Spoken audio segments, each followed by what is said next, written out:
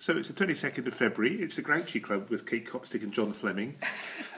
Because I got it wrong the first time, and this is a retake. And we're doing this hopefully in about half-hour audio podcast, and we're also going to bung 10 minutes on YouTube. Details on grouchyclub.co.uk. And don't panic. Yes, I actually have shrunk. I appear to have lost about 6 inches in height since the last podcast. As per last week, they said you can ignore this if you're actually listening to the longer audio version. But if you're watching the video version, we actually are bleached out with light. So I recommend watching the 10-minute YouTube clip. Yeah, absolutely. Anyway, so this is, like I say, Sunday the 22nd of February, and we've just done a Jewish comedy day in North London, and our show, the Grouchy Club, was full of non-Jews. I think. Non-Jews. There were 2 Jews and about 15 non-Jews. Wasn't there a like semi-Jew or something? There was somebody who was... Yeah, we think there might have been 1.5 Jews, yes. 1.5, yeah. Which is, but the irony is the woman... So, there was the forgotten his name. There was a boy, anyway, who was kind of a lovely, rumpled-looking kind of Josh. teddy bear. Josh. What was his name? What's his second name? I have no idea. He was award-winning. He might have a Award-winning comedy. He was the best newcomer somewhere, but arrived very late, left halfway through our show, but he does seem to be quite nice.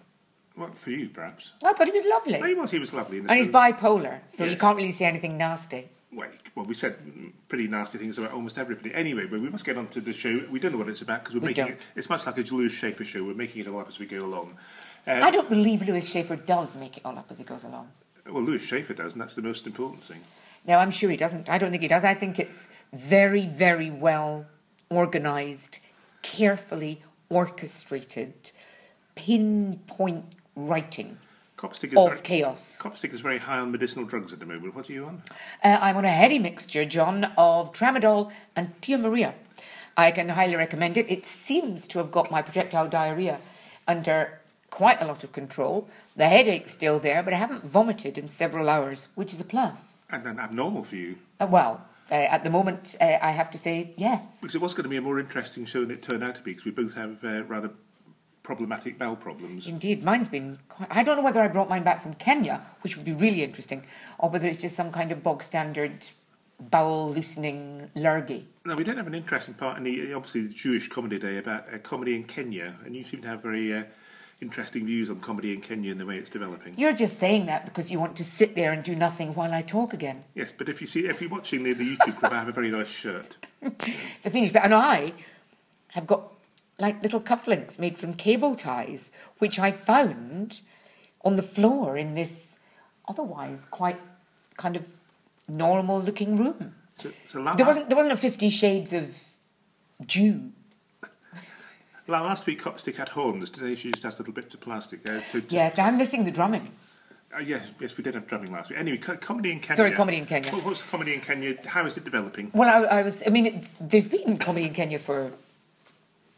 Not ever, I wouldn't know, but certainly a long, long, long time. When I went there at first in 2006... For your charity, Mama Biashara? It was for another charity then, but it quickly developed into for my charity, Mama Biashara.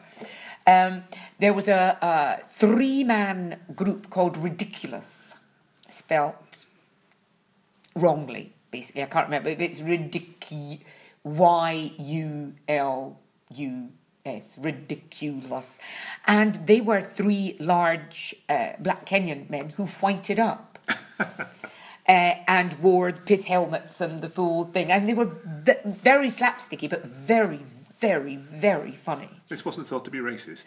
Well, you see, we're back to the iron grip that political correctness has on the balls of comedy these days, in my opinion.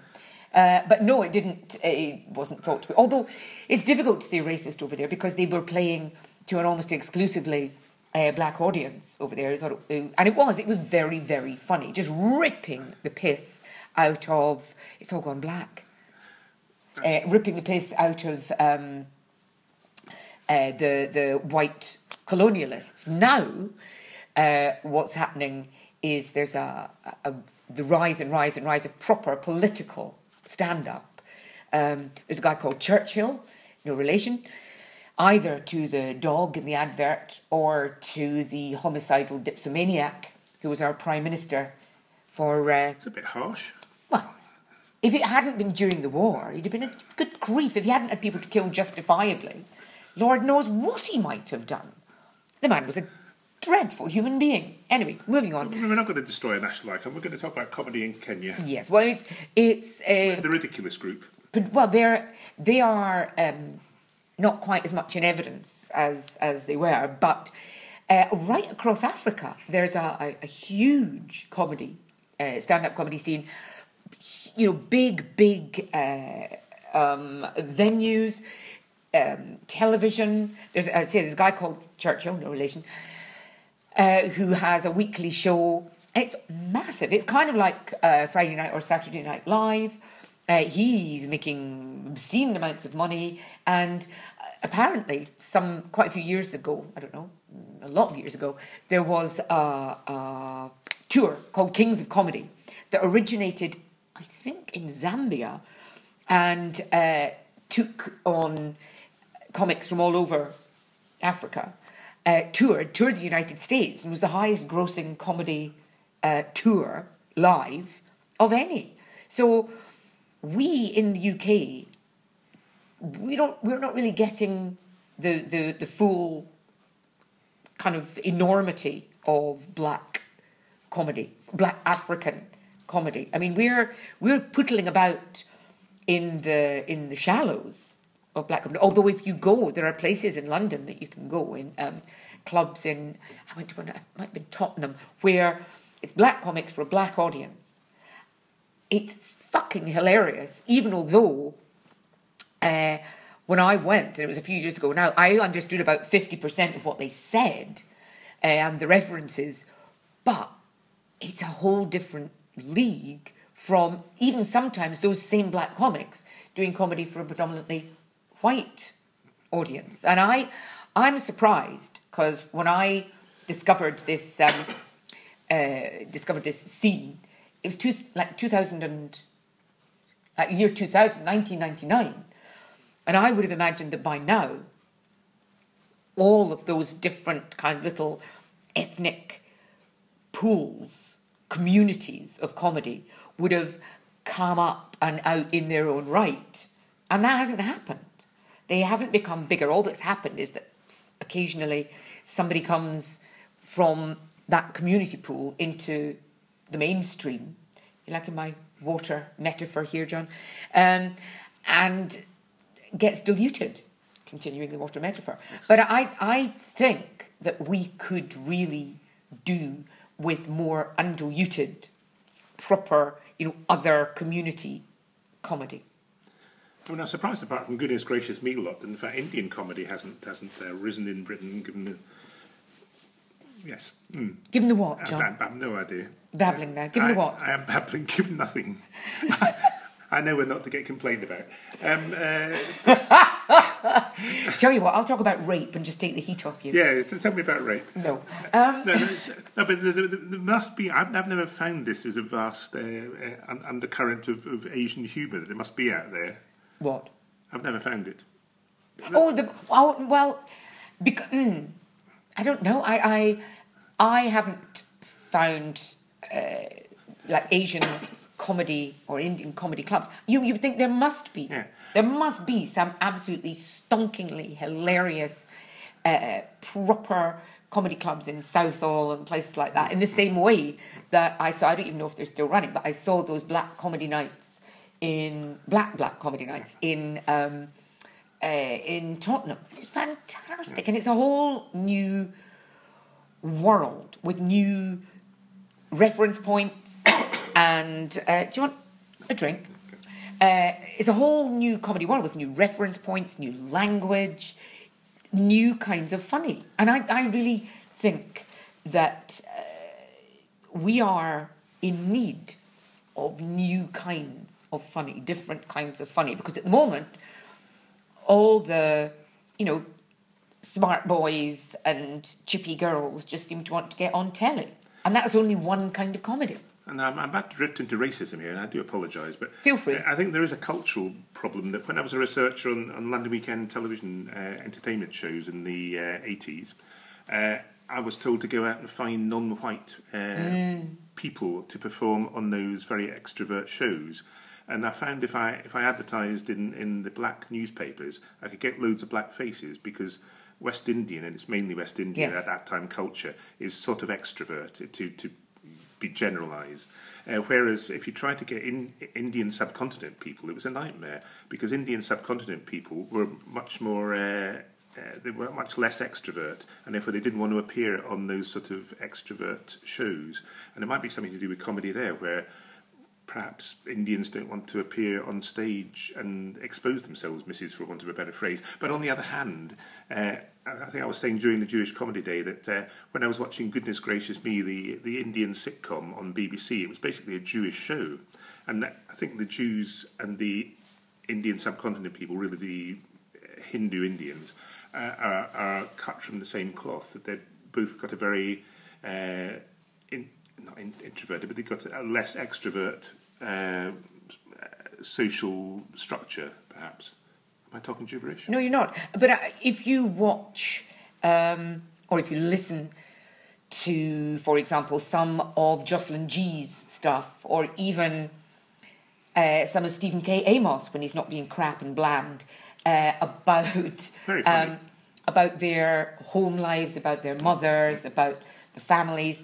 That's all the same kind of, not domineering, but dominant mother, pushing, slightly browbeaten father. It's much the same hierarchy.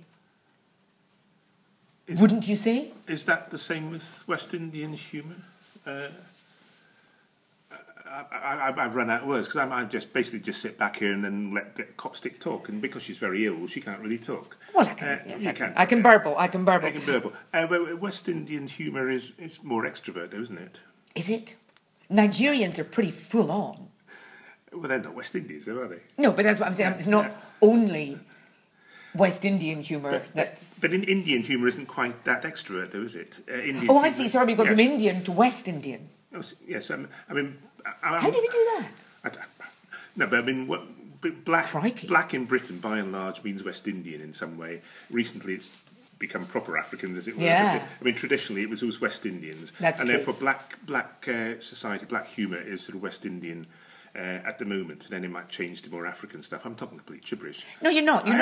But now we've got big Nigerian communities. Yeah. And that humour, I think, it's very ballsy, and the characters are very ballsy. Yeah, and I don't know.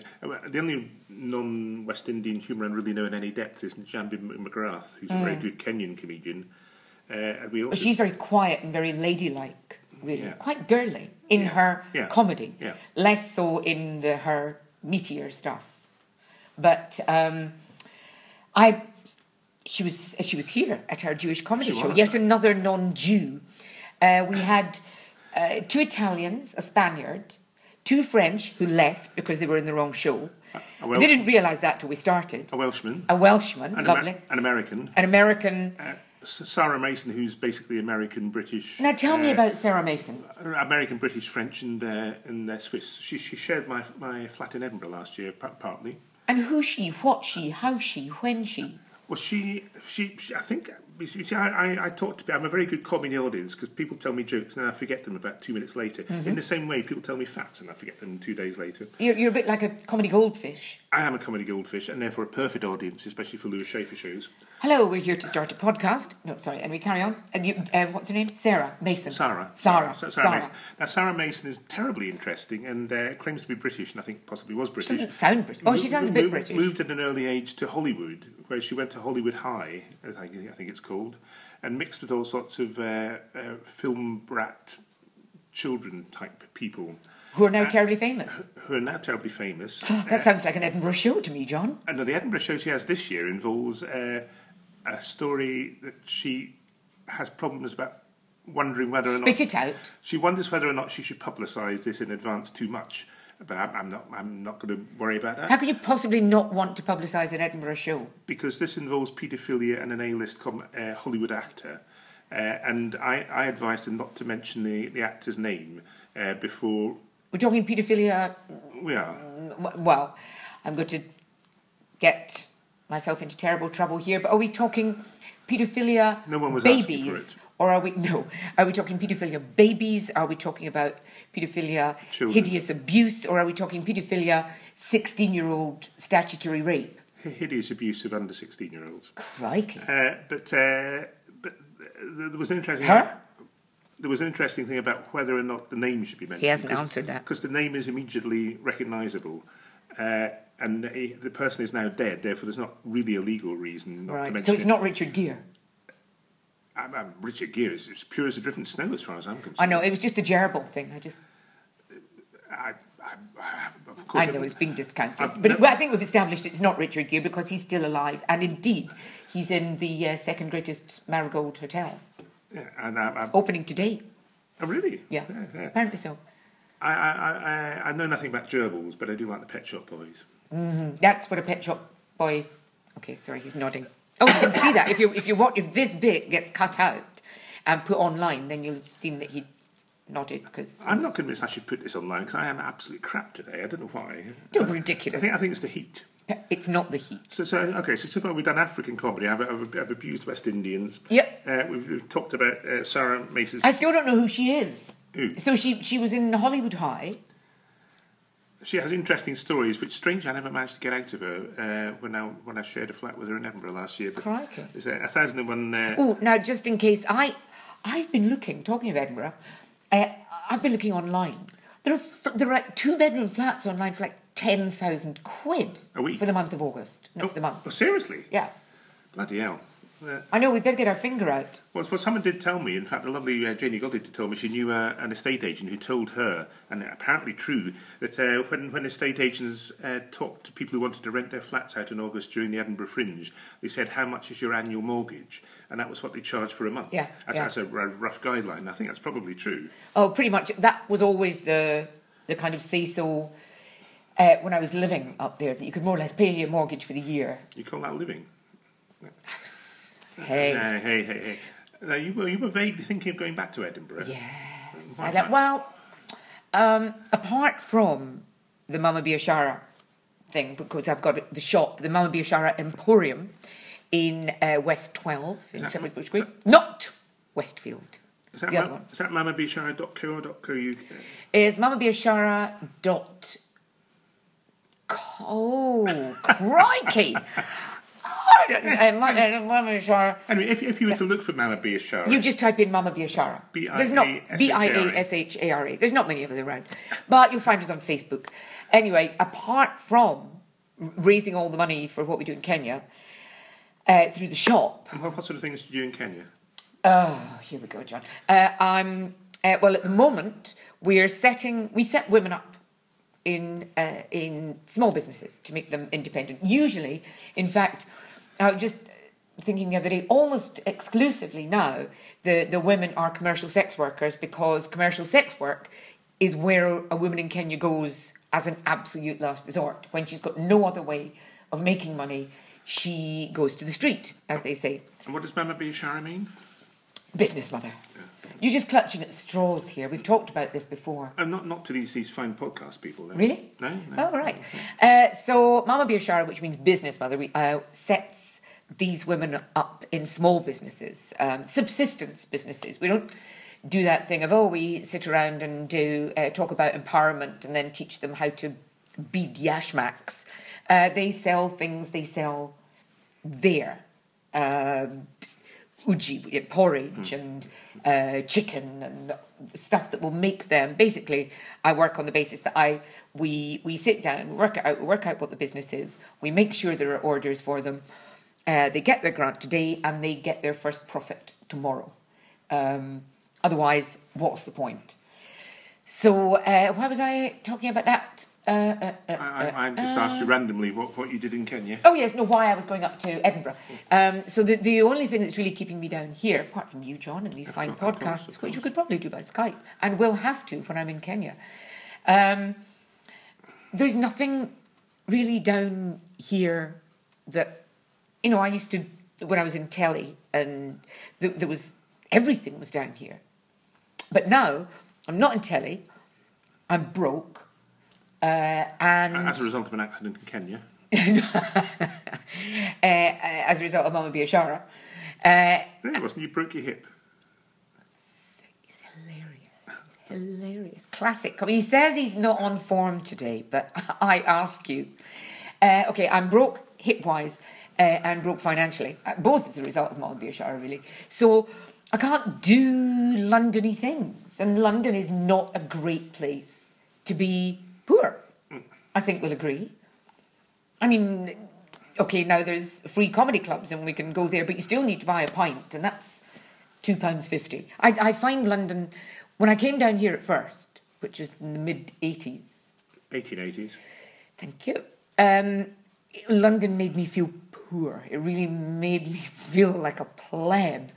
And it's doing that again, because it's just full of things that I can't afford to do. But you're the famous Kate Copstick. You can get free tickets to anything. No, I can't. I really can't. I mean, there are comedy clubs I can slip into, and I have been vouchsafed a ticket for Kim Noble's show. Whom you adore. Oh, my God. How many people have you met or seen, whose shows you've seen, that you would call a genius? Genuinely. I don't know. And that's why I'm not a performer. 3. 3? Who are they? No idea. Now, come along, John. Genius. I don't know. Genius. Kate Copstick. I've never seen anyone who I would call a genius. Aha, well, thank you. And I think most people, if they're honest, haven't. You're still thinking about it now, and that's good. Thinking. I'll come back to you with that same question. I believe with every fibre of my being that Kim Noble is a genius. I think he's brave. We were, one of the things as we went into the 56th minute of our 40-minute show today at the Jewish Comedy Day, it was the lovely Sarah Mason and Jambi McGrath were asking what we thought made a good Edinburgh show. Well, frankly, just asking you rather than me, because I don't know. Well, you answered first. No. And I said passion and honesty and having your own voice and not being afraid to speak out loud with it. And that is exactly what Kim Noble does. I think it's very difficult to... If you simply describe what he does, it might sound slightly off-putting, but it's utterly, absolutely, spellbindingly, breathtakingly brilliant. But if what you need for a good show is passion, honesty and a big mouth, you should be doing shows. I'm doing this, John. Oh, you are, and of course at the increasingly prestigious Malcolm Hardy Awards. And the increasingly prestigious Malcolm Hardy Awards, and the increasingly prestigious Grouchy Club. Which is on in Edinburgh from apparently the 14th to the 30th now. 14th. When does the Fringe start this time? I can't remember. I think it's around about the 1st, isn't it? I don't know. Is it the 1st? That's okay, because I can get... So just anybody who is doing... I'm assuming that the Scotsmen want me back, which might be a big assumption. I think not. Oh, I don't know. The doyen of comedy critics. Who cares about doyens anymore? Anyway, if you've got a show that's on between... When are we on, John? 14th to the 30th. No, time of the day? 3:45 to 4:45. Right, so if you've got a show that's between 3 and 5, then do feel free to get in touch with me and... No. What? Oh, I see. Sorry, carry on. And get me to come and see your show before the 14th. So if you're one of these highfalutin comics with expensive PR who are going to turn around and say something to me like, sorry, Simon's show is really not quite ready yet. We'd like to come after the 19th. Then fuck you. Because if your show's on between those two dates, I can only really come before the 14th because I wouldn't want to leave John on his own because he might not be on form and that might be like some sort of trendy I can't speak. See, that's the problem. You can't. His creativity is leaching out in diarrhea-coloured fluid from his little clenched bottom as we speak. It's why the shot is... See, down here, it's don't even, no, don't go there. Don't go This there. is not It's for the horrific. audio audience. Yes, I haven't been to the toilet for at least, well, since it started, about 20 minutes. I haven't been. Really? Yeah, I know. Well done. Well, 20, That cork's working. 25 minutes we've been going and I haven't been to the toilet once. Nor me. Should we go together? Oh, we could. How long is this meant to be? About this distance. Should we go now? All right. Yeah, okay. Oh, sorry.